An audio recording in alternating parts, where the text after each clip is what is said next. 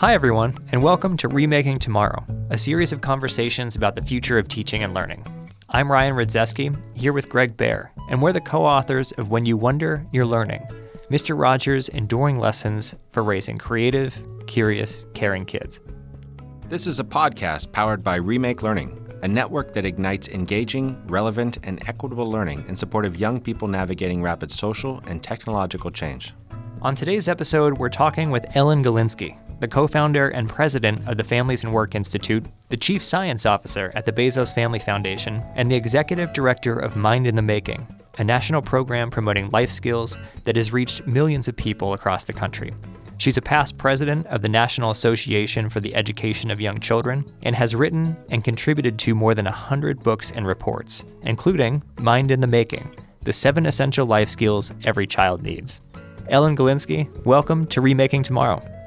Thank you so much. It's such a pleasure to be with you today. Well, and it's our huge honor to have you here. As we just heard, you hold many roles, Ellen. You're an author, a scientist, a leader of several organizations. And before we get into all of that, we want to know what's the common thread. How do you describe your professional mission when people ask what you do? What set you down that path? I describe myself as a research adventurer because I've always been curious and I've always followed my questions. From my very first job, I was a teacher. I knew that I wanted to work on behalf of children and not be a teacher forever, but I felt the best way to learn about teaching was through actually being a teacher. So at Bank Street College, I started to wonder about, we know what we think we're teaching children, but what are they learning and how will we find out? And on the basis of that, I got a grant from the Ford Foundation to continue to write and do research. And I've been doing both ever since, from looking at what makes exemplary childcare, my book, The New Extended Family, to looking at how parents grow and change, the 6 stages of parenthood, and then my most recent adventures in looking at young children and then adolescents and what helps them thrive. All of my work has been fueled by curiosity, by wondering, and by striving to find out. Ellen, around the turn of the millennium, you became concerned that too many young people were dropping out and otherwise disengaging from learning. Can you tell us exactly what it was that you were seeing? What did the problem look like, and how did you go about investigating it? In the late 90s, I was doing a series of studies that went out to young people and asked them about how they saw the important issues that they were facing. And I wanted to do one on learning. I always started with children or youth themselves. I asked them what they wanted to know about the subject before I went deeply into the research and before I designed a study myself. In this case, I asked children about learning, and they were not engaged. They were not excited. And if I asked them about not learning, I got a lot more energy, and that really concerned me. Now we know that only about 40 to 60% of young people are engaged in learning. My study showed that before the pandemic, 56%. So it's not high.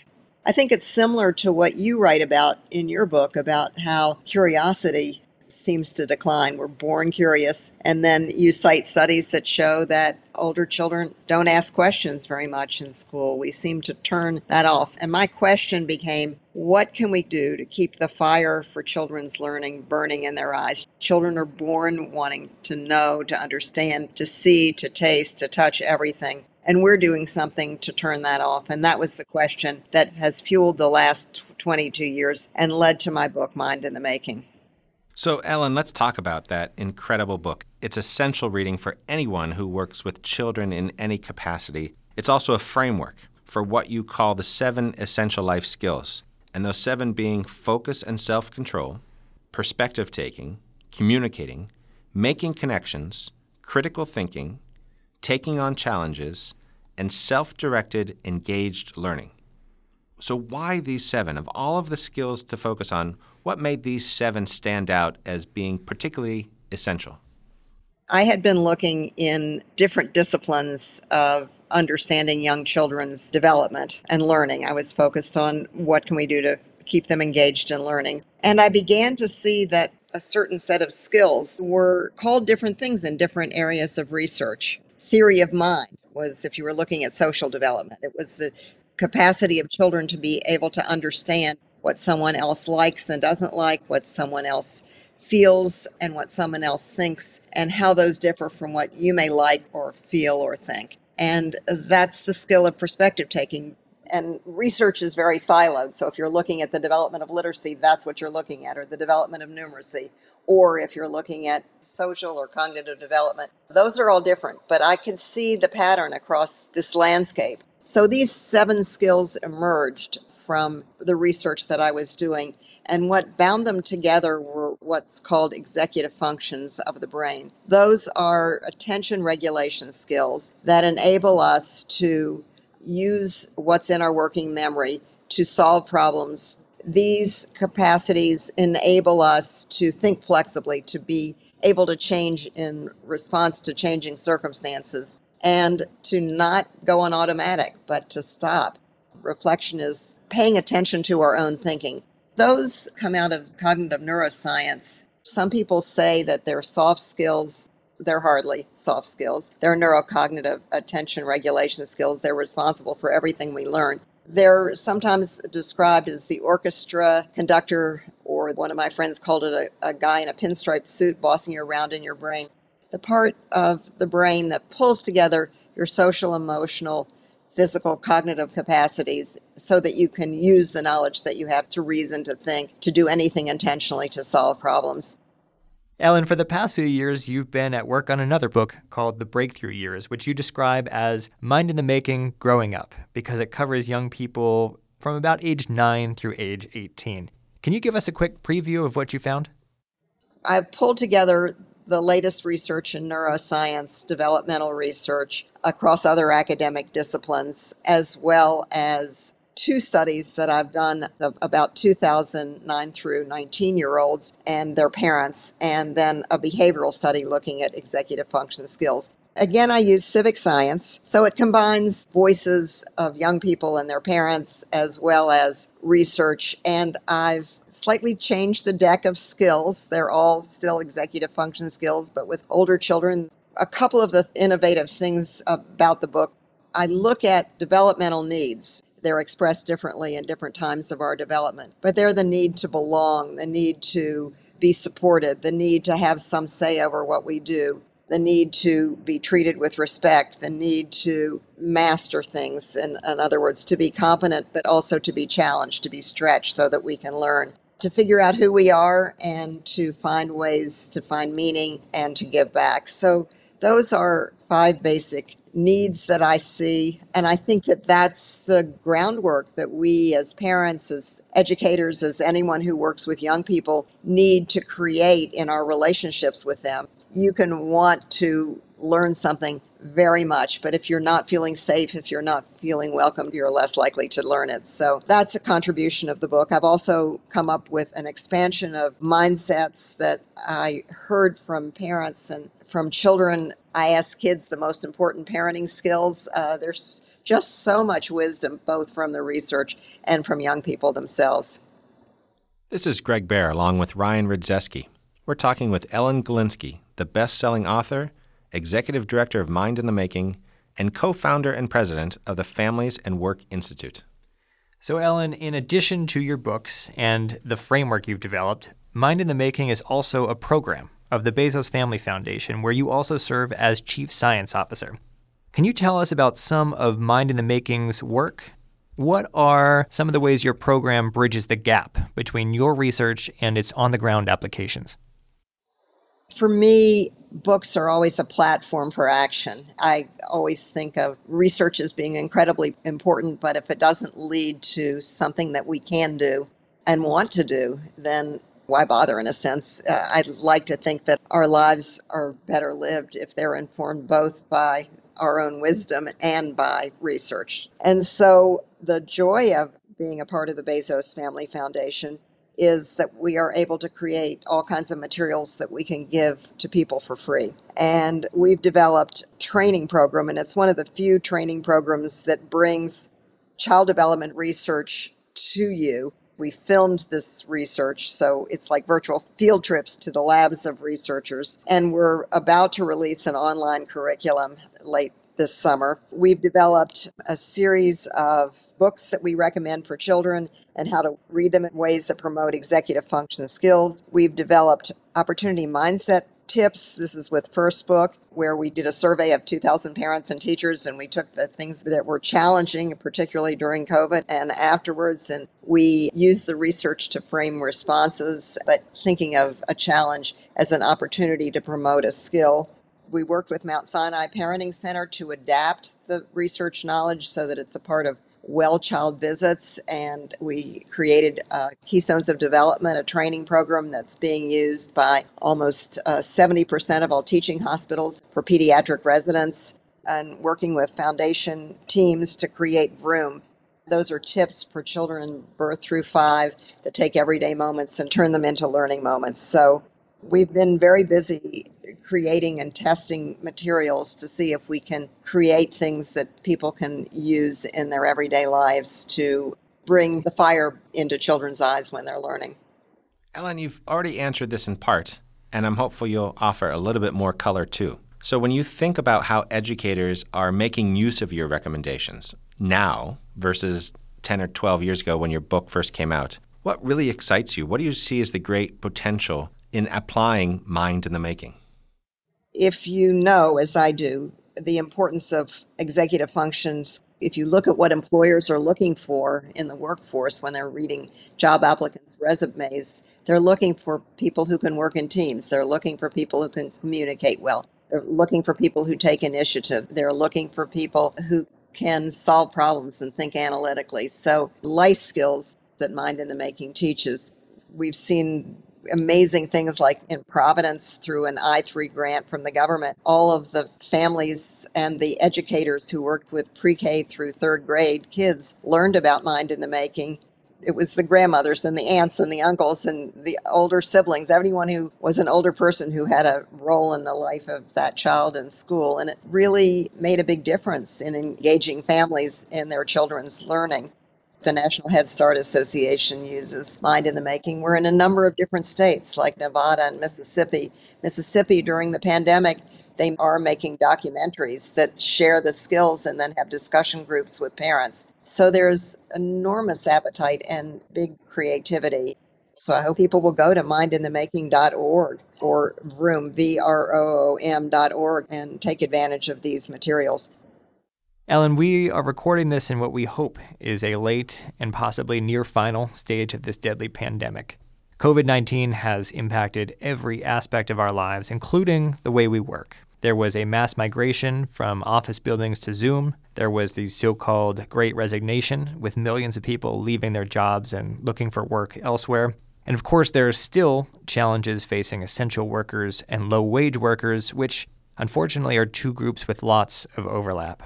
Throw school closures into the mix, and it's easy to see why so many families have had such a difficult time over the past few years. And you spent a significant portion of your career studying work and its impact on children and families. Given what we've experienced with COVID and your role as co-founder and president of the Families and Work Institute, how do you hope this moment will reshape work for adults? And more specifically, how might we reimagine work so that adults can keep the needs of young people front and center? It's actually rare when I'm talking about children and their development that I get asked about work. Work is siloed away from children, and yet the pandemic showed us that that could not be true. If there's anything that the pandemic taught us, is that engagement is critical, that you can't think about children and their learning without thinking of the family, that teachers realize that they need to be partners with parents much more so than before, that parents began to appreciate what a really hard job being a teacher is and how much knowledge it calls for. But what I hope in terms of reimagining work is that people can work productively and flexibly. People can self-manage in good workplaces, and yet we still seem to not understand that. We also don't seem to understand that work affects children. When we're studying children and their development, I can't think of almost any study that includes the work environment. And yet work in Yuri Bronfenbrenner's scheme is the critical influence on children. It's the values that parents bring home. And as kids told me in the book that I wrote called Ask the Children, If we've had a bad day at work, it tends to come home. That's the one thing that kids want to change most. It isn't more time with us necessarily, it's that we're less stressed and tired. That's what kids wish for. Just like meeting basic developmental needs for children, adults have those same developmental needs in the workplace. We call it an inclusive workplace.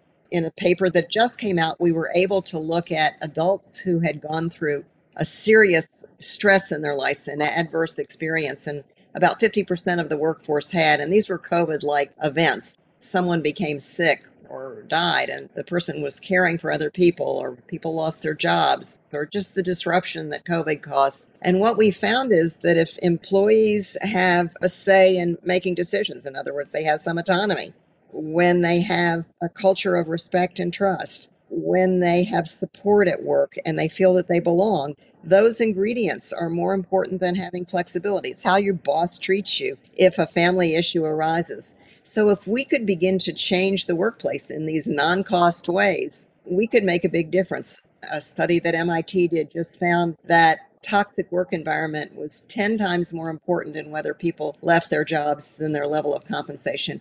Well, that was a duh for me because we found that in 1992. So, Ellen, if we can turn for a moment to talk about Fred Rogers. You've been very generous in referencing the book that Ryan and I co-authored called When You Wonder, You're Learning. You had an opportunity to work with Fred Rogers. You were connected to him. You were a parent expert for a TV series of his called Mr. Rogers Talks to Parents. Can you tell us a little bit about your work with Fred Rogers and your relationship to him? It was just an incredible experience to be with him intensively, to work with him on those series. But more importantly, we became friends. In fact, I was an advisor to the center at St. Vincent's College and helped Fred think about what his legacy would be. He had asked me to do a speech that he was invited to do when he found out he had stomach cancer, and he was hoping that he would recover to be able to do it. I used to fly to West Virginia, where I'm from, through Pittsburgh, and I would always catch an early flight to Pittsburgh and then leave the airport, run in to see Fred and Bill Eisler and the team at the neighborhood, and then go back and get on the plane and go home. And I did that for years. So much of what Fred did on that show is really an application of the learning sciences. And given that so much of your career, Ellen, has been focused on translating research into practice, we're curious about what you might have learned from Fred about how to do that. Did he influence your thinking in that regard? Fred was, above everything else, a listener. He says listening is where love begins. So I think of myself as a research adventurer. He thought of himself as a seeker of truth, of compassion, of acceptance, of understanding emotions. And he worked with Margaret McFarland on every single program. I think probably the most rigorous interview I've ever had in my life was with Margaret McFarland. She asked me about every controversial issue in the world and how I would answer. I felt she knew me probably better than anyone else. So what I learned from him was, again, the importance of listening. I mean, my work has always been based on listening, but he inspired me to listen better. And Joanne always says that if people stopped him on the street, he would end up asking them questions and then listening to them. And I know when he would come to visit my office, or when he came to the Family Center at Bank Street, which I helped to found, he was always learning about something. He was an ongoing learning, and in that way he inspired me and all of us. So, Ellen, thinking about Fred as a learner, what do you think he learned from you? Fred learned a few things from me. The first thing is his temptation in the show when we were on air. Someone would ask a question from the audience, and he would inevitably turn to me and say, "Ellen, what do you think?" And I would know that people had asked that question to hear first from what he thought. So I would turn to him and say, "Well, I'll tell you in a moment, Fred, but let's start with what you think." And because everyone would clutch themselves when he would turn to me. And now I knew to turn it back to him and then to go back. So maybe he learned this is a joke, but maybe he learned that he could answer the question first and that I could build on what he said. I think he learned a lot about work and family life and about childcare for me, and to help think through the answers that he was facing. The most dramatic example is when Saturday Night Live was making fun of him, when Eddie Murphy was spoofing him. And I came one of those trips when I flew in from New York to Pittsburgh, left my suitcase at the airport, ran to see Fred and team, and he took my hand and he took me into his office and he turned on the television and he showed me some of the spoofs that he had taped, and he looked at me and he said, "Ellen, why would people do such a thing? Why would they make fun of someone?" And it wasn't even personal. He was just trying to understand why someone who is trying to do good would be seen as something to be made fun of. But he really worked at that to the point where he and Eddie Murphy got together and he could understand that it was a way of joking. It probably, maybe, hopefully, they got a little less mean and a little bit more loving in their humor. He would use his friends as a way of helping him understand the issues that he was challenged with. I was deeply honored to be one of those people. Having him in my life was very, very foundational to who I aspire to be. Ellen, how can people find out more about the work you're doing? People can find out about my work by going to mindinthemaking.org, by looking at the book, Mind in the Making, by going to any of the free resources that we offer through Families and Work Institute, and our website is familiesandwork.org. And then just Googling me, I find that all of those speeches you give live on the air, so they can check those out if they're interested. Or just get in touch with me directly. I'm happy to answer any questions. And Ellen, before we go, we have just one more question for you. What's one thing that parents and educators can do today to make tomorrow a more promising place for every learner? I ask children a similar question. I ask them what's the most important parenting skill. These are adolescents. And they said, listen more than you talk. So I think if we become, in your words, curious about our children and respectful of what they're seeing and feeling, what their world is, if we have good perspective-taking skills, if we can pause our lives, if we can make connections, if they're interested in something, build on it and extend it. But it all starts with listening. Thanks again to Ellen Galinsky, the co-founder and president of the Families and Work Institute, the chief science officer at the Bezos Family Foundation, and the executive director of Mind in the Making, in addition to being author of several books. Remaking Tomorrow is powered by Remake Learning, a Pittsburgh-based network of people and organizations that ignite engaging, relevant, and equitable learning practices in support of young people navigating rapid social and technological change. Learn more at remakelearning.org/tomorrow.